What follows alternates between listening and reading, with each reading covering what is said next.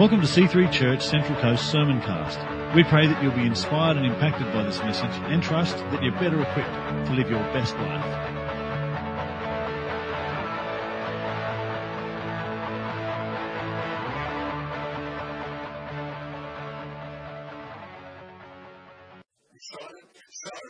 Turn to Timothy chapter 2. Timothy chapter 2. I want to start with a quote by David Wilkinson. And those mature members of this will remember David Wilkinson and his book, The Cross and the Switchblade, written way back in the 60s and was very well known in the 70s. He had a pastor in New York and was one of America's most influential Christian leaders. And passed away 60 years ago. And David Wilkinson wrote this: I ask you, where is your battle? In your marriage, your business, your job, your finances, your health? Does your battle get more intense day after day? If you have a heart for Jesus and a desire to cleave to Him, you will face the rage of hell. You can end your battle quickly if you choose, simply by quitting and giving in to your fears and doubts. Satan will not bother those who give up their confidence in the Lord. But if you will hold fast to your faith, trusting God, resting in His promises, rejecting all lies of Satan coming into your mind, then expect God to come by His Spirit into your situation and bring an end to your particular battle. He will move heaven and earth to deliver you and make a way. The way out is to trust. Our Lord will bring us through floods and fires and put to chase all spiritual enemies. So notice here that we will all have battles in life. Notice that you can take the easy road by running away. But notice that you don't have to do that. You can fight, but also notice that you don't fight on your own. That we can fight our battles with our faith in God. And that's how we're designed to live with a life enlisted into God's army, fighting in a war with Jesus as our commander, fighting with God's armor, God's weapons, God's power, and of course fighting the way God calls us to and trains us to do as His soldiers. Now, last week I talked about the enemy and the devil and all the strategies he uses against us, but this week I want to focus on the kind of people we need to be able to fight back and how we are soldiers for Jesus. And even that term, you think, oh, soldiers and fighting, you probably think, oh, it's not me, I'm not into wars. War's terrible. We travel in the Middle East and all of that, and we know that, and soldiers for Jesus, from Africa, you might think, oh, it sounds like some terrible, African tribal group, the Lord's Army, and some of these kind of crazies. But listen to what God says, written via the anointing on the Apostle Paul and the leading of the Holy Spirit. He wrote this for Timothy and to us, 2 Timothy chapter 2, are you there? Look at verse 3 and 4. Endure suffering. I say to the church and chorus of that. Endure suffering along with me as a good soldier of Christ Jesus. And as Christ's soldier, do not let yourself become tied up in the affairs of this life, for then you cannot satisfy the one who has enlisted you as His army. You look at translation, I'm going to do it. Endure suffering along with me as a good soldier of Christ Jesus. And as Christ's soldier, do not let yourself become tied up in the affairs of this life, for then you cannot satisfy the one who has enlisted you in His army. So, you can't really be a pacifist. Politically, okay, that's a separate deal, but you can have your views on, world affairs, but in God's kingdom, we are enlisted into an army. There's no option to be oh God, I love you, but I'm going to get conscientious and get them. If you put in Britain, you go somewhere else, it's worse. You're enlisted into the army. And so, the term there to be a good soldier. He said, come on, endure suffering as a good soldier of Christ. So I want to ask you, what is a good soldier? Because obviously not all soldiers are good. The implication there is that you can be a soldier, not necessarily a good soldier. And you could be enlisted in the army, but you could be insubordinate, unwilling to take orders from your commander. Or you could be very difficult to work with others in the army alongside you. You could be selfish. You could be lazy. You could even be a deserter who runs from the battle. Or you can be a good soldier. And so I want us to think about that. And I want us to look at one of the most famous battle scenes ever recorded in the Bible, in history, and one of the best soldiers the world's ever seen. And this is a story that all Scripture and Sunday school teachers love because they can pull it out of the bag when the boys get restless and bored. And of course, I'm talking about David versus Goliath. You go to 1 Samuel chapter 17, you've got this classic story. I'm going to read most of the chapter from verse 1. And, this is a situation where David was not yet. He later would become king, as you probably know. At this point, Saul was the king. David was just a shepherd boy, just a teenager at the time. But the Philistines were the enemies of Israel, and they faced off against each other with a valley in between. They had the whole army of the Philistines, the whole army of Israel. And it says in verse 3 of 1 Samuel 17, exactly that. They faced each other on opposite hills with a valley between them. And Goliath, a Philistine champion from Gath, came out of the Philistine ranks and he faced the forces of Israel. He was over 9 feet tall. He was nearly 3 meters tall. He was, a descendant of the Nephilim. This is where we get myths, Hercules, and these kind of guys. You see, there's some evidence that there were a race of particularly gigantic people. And he said he wore a bronze helmet, a bronze coat of mail. This is the New Living Translation that is put into imperial measurement, 125 pounds, so a shekel, you might say shekel, but they figured out he's nearly 3 meters, 9.5 foot tall, and he's got about 50, 60 kilos just of his coat of mail. So he was obviously a big and strong and tough guy to carry them out. He wore bronze leg armor, carried a bronze javelin on his shoulder. And it says in verse 8, he stood and he shouted a taunt across the Israelites. Why are you all coming out to fight? I am the Philistine champion. You are only the servants of Saul. Choose one man to come down here and fight me. If he kills me, then we will be your slaves. But if I kill him, you will be our slaves. I defy the army of Israel today. Send me a man who will fight me. And when Saul and all the Israelites heard, they were terrified and deeply shaken. Intimidation is amazing, one big dude. And this is a caricature or a representation of the devil and how he will come and stand against you and intimidate you and shout at you and can shoot you. Now, verse 4 says David was the son of a man named Jesse.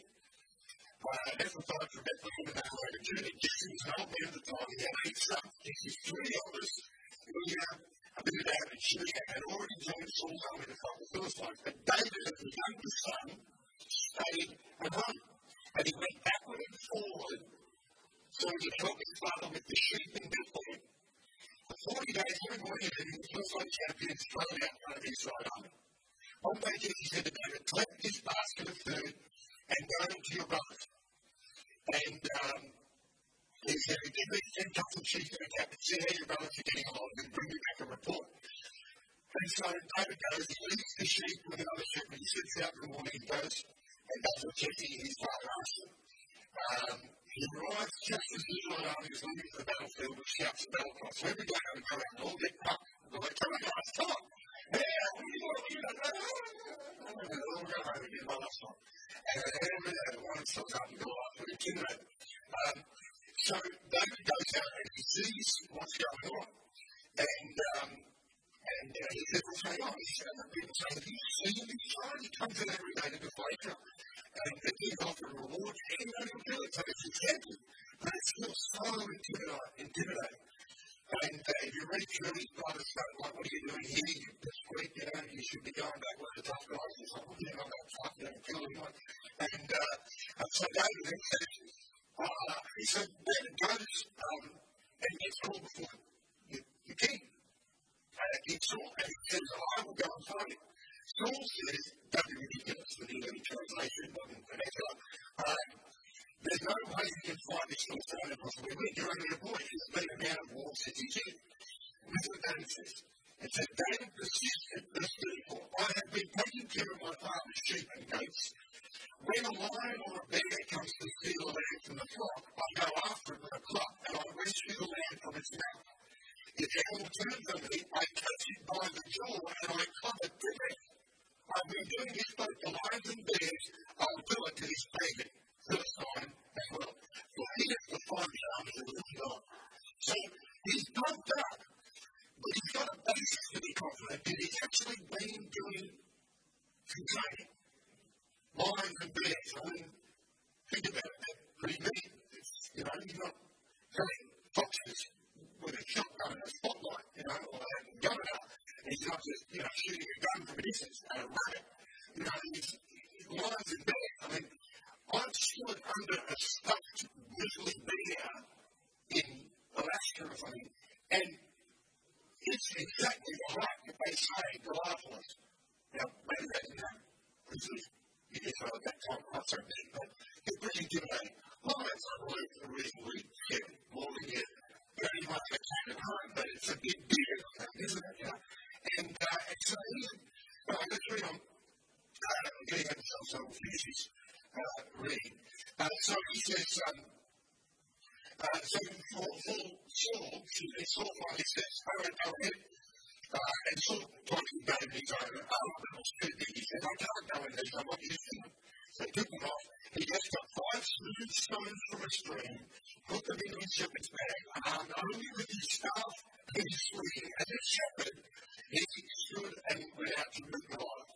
Goliath sneered in contempt at this ruddy-faced boy. Am I a dog, he roared at David, that you come to me with a stick?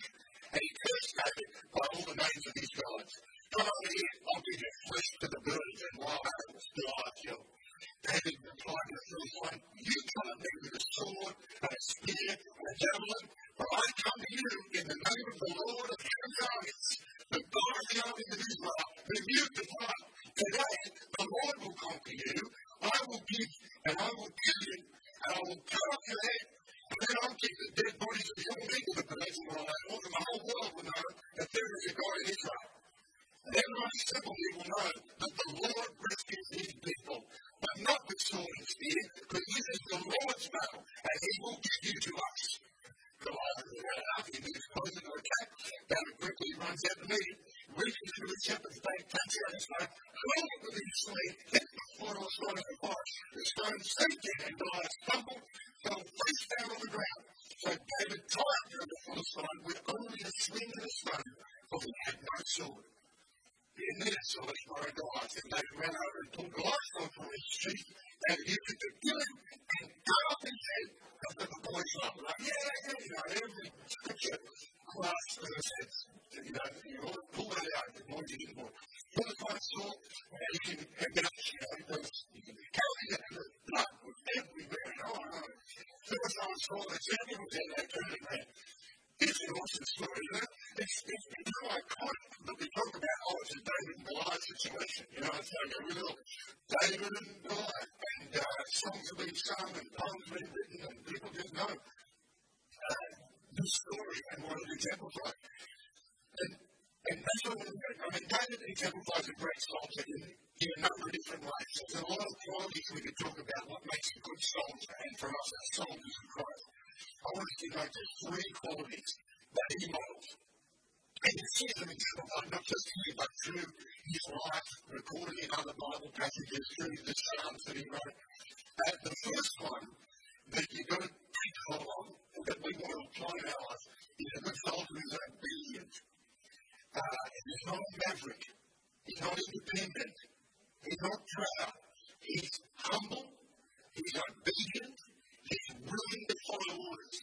Now remember I read that passage from 2 Timothy chapter 2? It said a soldier should satisfy the one who has enlisted you in his army.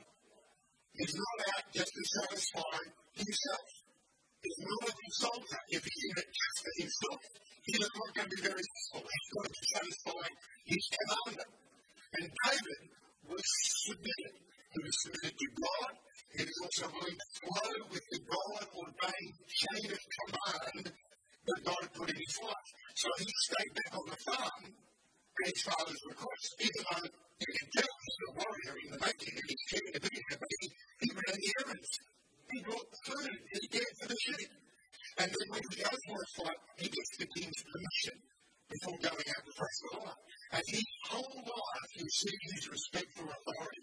Even when Saul, that king, was doing the wrong thing, which is a polite phrase because he was actually trying to kill David. That's more to the point, a number of times. David would never retaliate. He would not even speak badly about Saul. And he used that famous phrase, I will not touch the Lord's anointed. And so, if we show obedient, submissive, heartfelt humility towards God, it shows a trust in God when we're obeying other people who are in authority. And David was knowing that God would take Saul as a bit of an animal and a weirdo and he's trying to kill me. But I'm not going to have to go with him. I'm just going to trust God. I'm going to submit to the authority of my life, even if it's wrong. That's scary and weird, isn't it? We sort of think, especially as Aussies,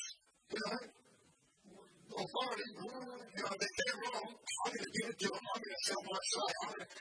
But there's something very godly about obeying, even if we feel like we're being wrong. And God will look after us. And that's exactly what he did with David. And now the king was having him to be his servant of God-given authority. He made the way in the right time. And as Christians, we need to obey. We need to obey our commander.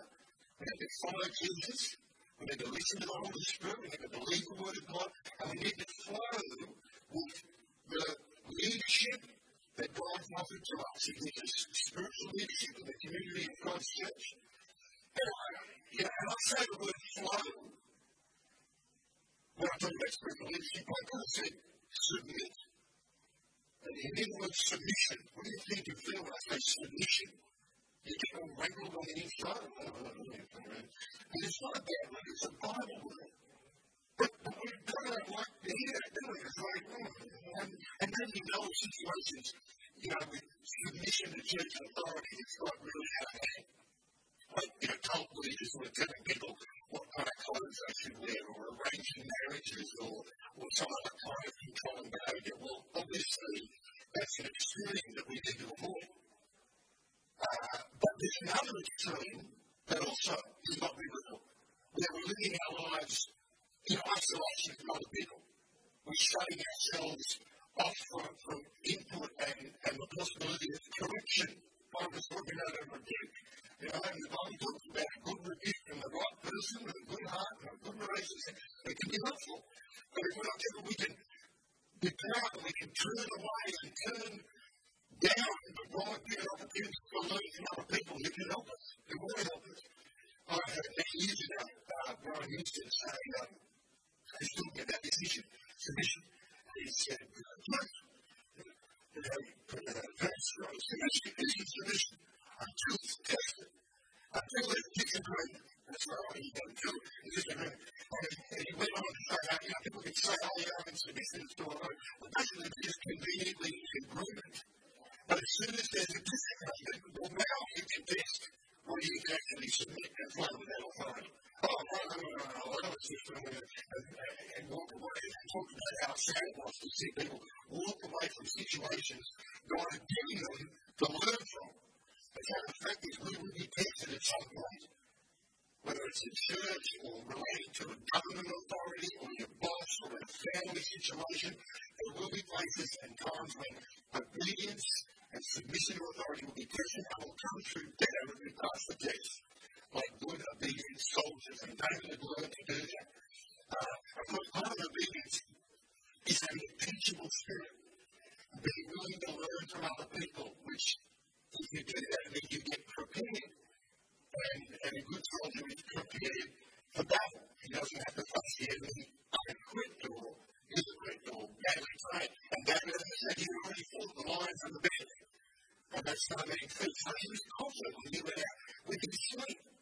He obviously spent hours with that sleep and those stones. And he didn't look at his arm. It didn't suit him because he hadn't trained with it. So he had been trained. He knew what was right for him.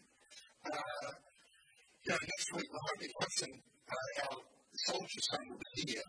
And he can give us his perspective on this whole issue of spiritual warfare over communion with. Because he spent the last 5 years in the army, and yet only recently he received his commission as an officer. So the whole time, he knows about this training and submitting thing that he's been preparing. He's been learning how to fight, how to lead, how to strategize, how to implement battle plans. And he's not doing it on his own. He's doing it as he's told. He's trying to learn from superiors in the army who say this is the best way of doing things. And when they get trained that way, then they can be confident when they go out to battle. And in the same way, if we're not willing to be trained, and we're submitted to God, and we've got a teachable attitude, then when we are on the battlefield of life, we'll be confident because we've got God and others who have been implementing rather than us just winning it. I don't know, I wouldn't want to go to war just, because I feel like there's no chance, to show off or give you a gun or a sword or off like that. You want to learn, you want to be equipped. And of course, we are already on the battlefield, but we're learning as we go along. Learning from the Lord, learning from those who He puts in our lives. We're smart, we're humbly submitting and growing and obeying the commandments that Jesus is giving us. And it's that gives us confidence in life's battle. So, David had a good dose of humility right through his whole life. And we do well if we can say, God, I'm going to be an obedient person. I'm going to be a submitted person to you and other people. I'm going to learn from them rather than just rankle with that and say, I think I know it all, how to do it on my own. And it's not a good soldier. The second thing about David is that he showed discipline. And if you go back again to that 2 Timothy chapter, David, it says, endure suffering along with me as a good soldier of Christ. As Christ said, you do not let yourself become tied up in the affairs of this life. So discipline means that you're willing to endure suffering, you're willing to put up with hardship, and not complain, that you'll persevere through difficulties without giving up. And again, imagine soldiers who can't do that. Imagine soldiers who run away when it rains, or, don't like getting cold, or, someone starts shooting at them and they say, So they're trying to handle this, they need discipline. To stand their ground against difficulties. And David did that. He went out, and as soon as he says to God, he's speaking faith. He's saying, I'm going to do this. You can totally imagine on the inside, he's like, this guy really is scary. And there were big, tough dudes that were more experienced than David who couldn't face up, who went out every day and went back again when they came close to God. So David's human, but his discipline himself to just stand his ground and to think, wow, I've got a big chance of being killed here, but I'm not going to run away.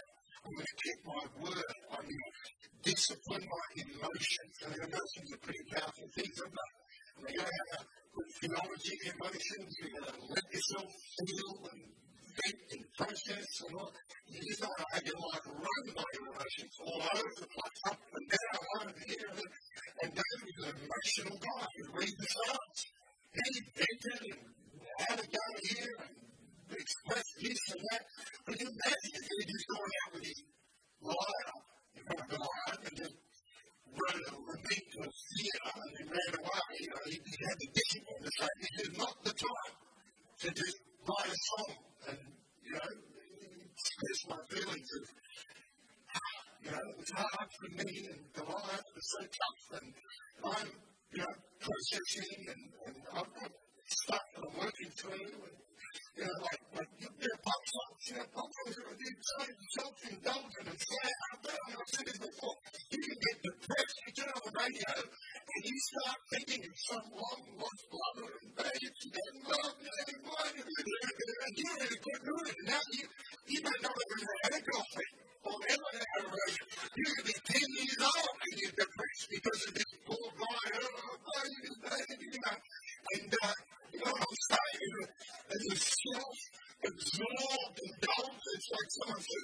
church, right? You've got to become church. It's not about you. And somebody goes, what do you mean it's not about me? The whole world's about me, isn't it? And so there's some discipline here. David is an emotional guy, and he expressed himself, he read the Psalms, he wrote songs, he told them, but not at that moment. There's a time and a place, and at that time and at that place, he stood his ground and said, I am going to fulfill my commitment. I'm going to face up with John. I'm going to take him down. And we're told the same thing in Ephesians chapter 6 passage. We'll look at that more next week because we're going to start looking more closely at God's armor. But it says at least 3 times in that passage to stand your ground. How do you know what the stand there for? And in other words, we're going to have to not to run from the battle, but to stand our ground, to stand up against the devil. And the devil does come like God to intimidate you, or to tempt you, or accuse you, or condemn you, or to worry you, or to stir up doubts or fears, and anything else you can do to get you to drop your weapons and flee. But you don't have to. Because the Bible says you can stand, you can resist him, and he will do the fleeing. And that's what we need to do. And so discipline, discipline also means that you have healthy habits, a routine in your life that looks after yourself so that you're actually ready to serve in the army. Again, you can't have the soldiers who just eat what they like, train when they feel like it or not, rock up when they feel inclined to decide if they want to learn to shoot a gun or not, or I don't really like the look of that gun. I want to does it come in other colours? I'm not really, no. You talk and you learn and you discipline yourself. Remember that passage that do not let yourself get tied up with the affairs of this world. In other words, you don't just go with the flow or do what everybody else is doing. The good soldier is separated from some things. It's like, oh, well, just because everyone else does that, doesn't mean I will. And my lifestyle is going to be different. To maybe some of the mates that I've grown up with who are just running with the pack and going off with that. I'm not going to have to drink that much or go to those places or spend the time looking at that or focusing on this or other soldier. I have some discipline in my life. So physically, mentally, soldiers, trained to be fit and strong and ready to go. Notice, we've got a battalion of soldiers up in Queensland and they're ready to go and be deployed at any moment. You can imagine who I know who wants to be in that battalion, ready to go at any moment. All parents do, great, get your degree, get trained, learn a skill, don't go to war. All the guys telling you, I'm going to go train, I'm ready to go, and bring it on. And so, there's a prayer going up to heaven. God says you've got to keep him home. And God's like, they got their mind, get on the same page. He shows actually in the Psalms because he uses his musical and poetic skills and he shows in the Psalms that he is a seeker of God. That reveals personal discipline of being a seeker of God. That is one of the most basic disciplines we need in our lives. Listen, go to the gym, get buff, that's great. I know a lot of young guys do that and be good for you. But go to the Word, get buff in God. It's more important. And the Bible even says that. In fact, I think I've said before, there's been a couple of guys, and one night I would go for a run on the beach, and I'd always try and get him to go, and he would just quote that passage to me all the time. Going this is a great day, especially perfect will. It's still profits. Notice that. It's good to be fit and healthy physically, but even more important to be fit and healthy spiritually. And David, as you said in the Psalms, you can see that. And he had a daily habit to get in touch with his commanding officer. And in the same way, the Christian soldier develops spiritual disciplines. And in fact, let me give you a very quick book recommendation. Richard Foster wrote a fantastic book back in the 70s. It sold millions of copies, and it's called A Celebration of Discipline, The Path to Spiritual Growth. You've never read that. It's a fantastic read. Celebration of Discipline by Richard Foster. So, discipline also means that the soldier will put aside his own well-being, we'll touch on this, put aside his comforts so he can be committed to the greater cause. He can't just keep looking at himself. He's got to be able to see the bigger picture.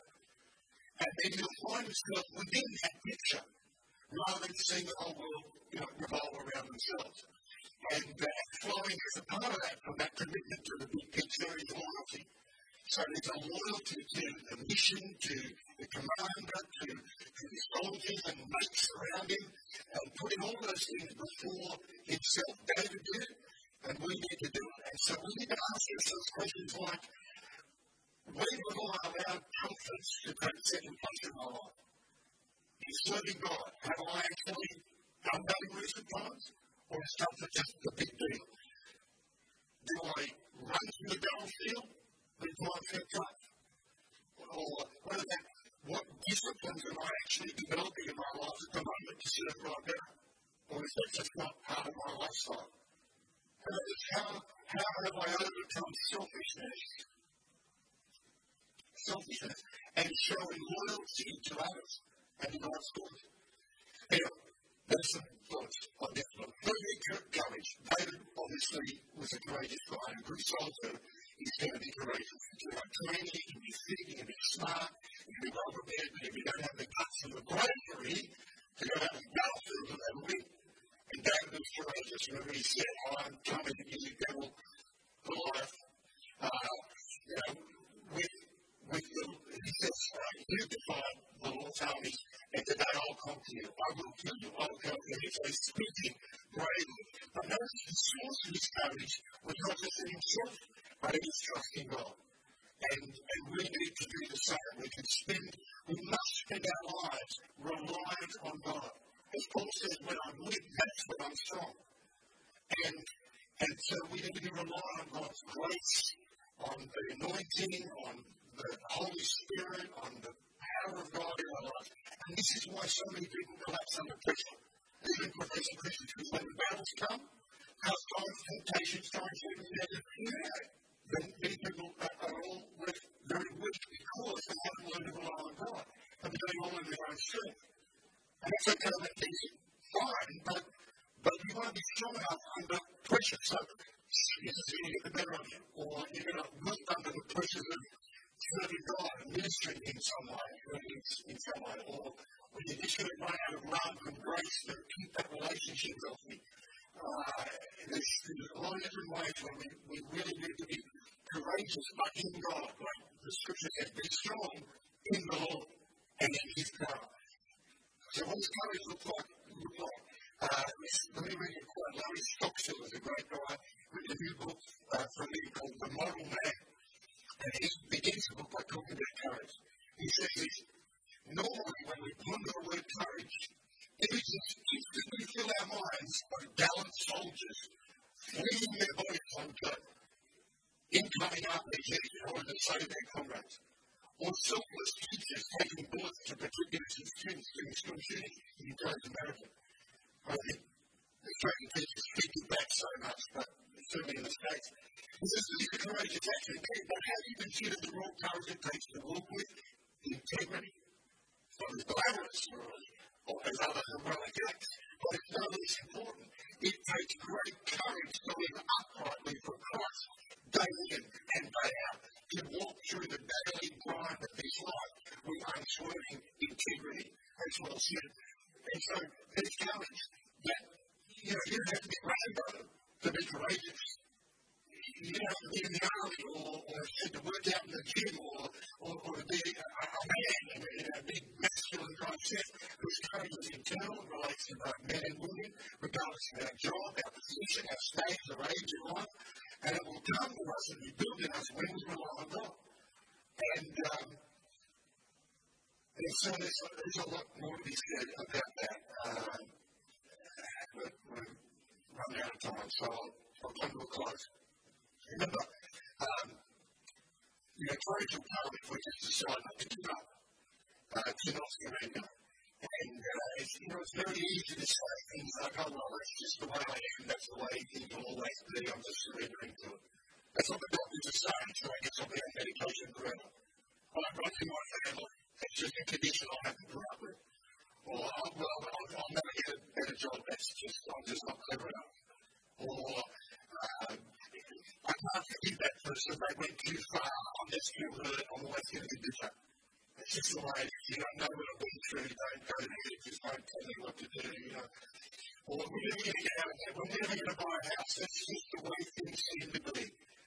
Or ministry, God's asked me over, my dream's never going to be fulfilled, I'm never going to get to do anything great for him. Well, you don't have to submit and surrender to those statements and those realities. That's the devil taunting and trying to build a picture of a future that doesn't have to be yours. Because whatever it is, you can keep fighting the good fight of faith. When is the war over? Only when you decide. You stay on the battlefield as long as you've got breath. And some people run from the battlefield and should still be there. Whether it's in relationship challenges or in your workplace, in your health, your finances, some dream to serve God, just don't give up. That's what I'm saying. Rise up and fight back and be a good soldier. Well, there's a lot more to be said. And let me finish with one final quote. We can go to Lucy Gordon, the Christian and Complete Hour I mentioned last week, this Puritan classic. It says, in heaven we shall appear not in armor, but in robes of glory. But here, these are to be worn, but the armor, and to be worn night and day. We must walk, work, and sleep in them if we are to be true soldiers of Christ. And so let us be people who can be obedient,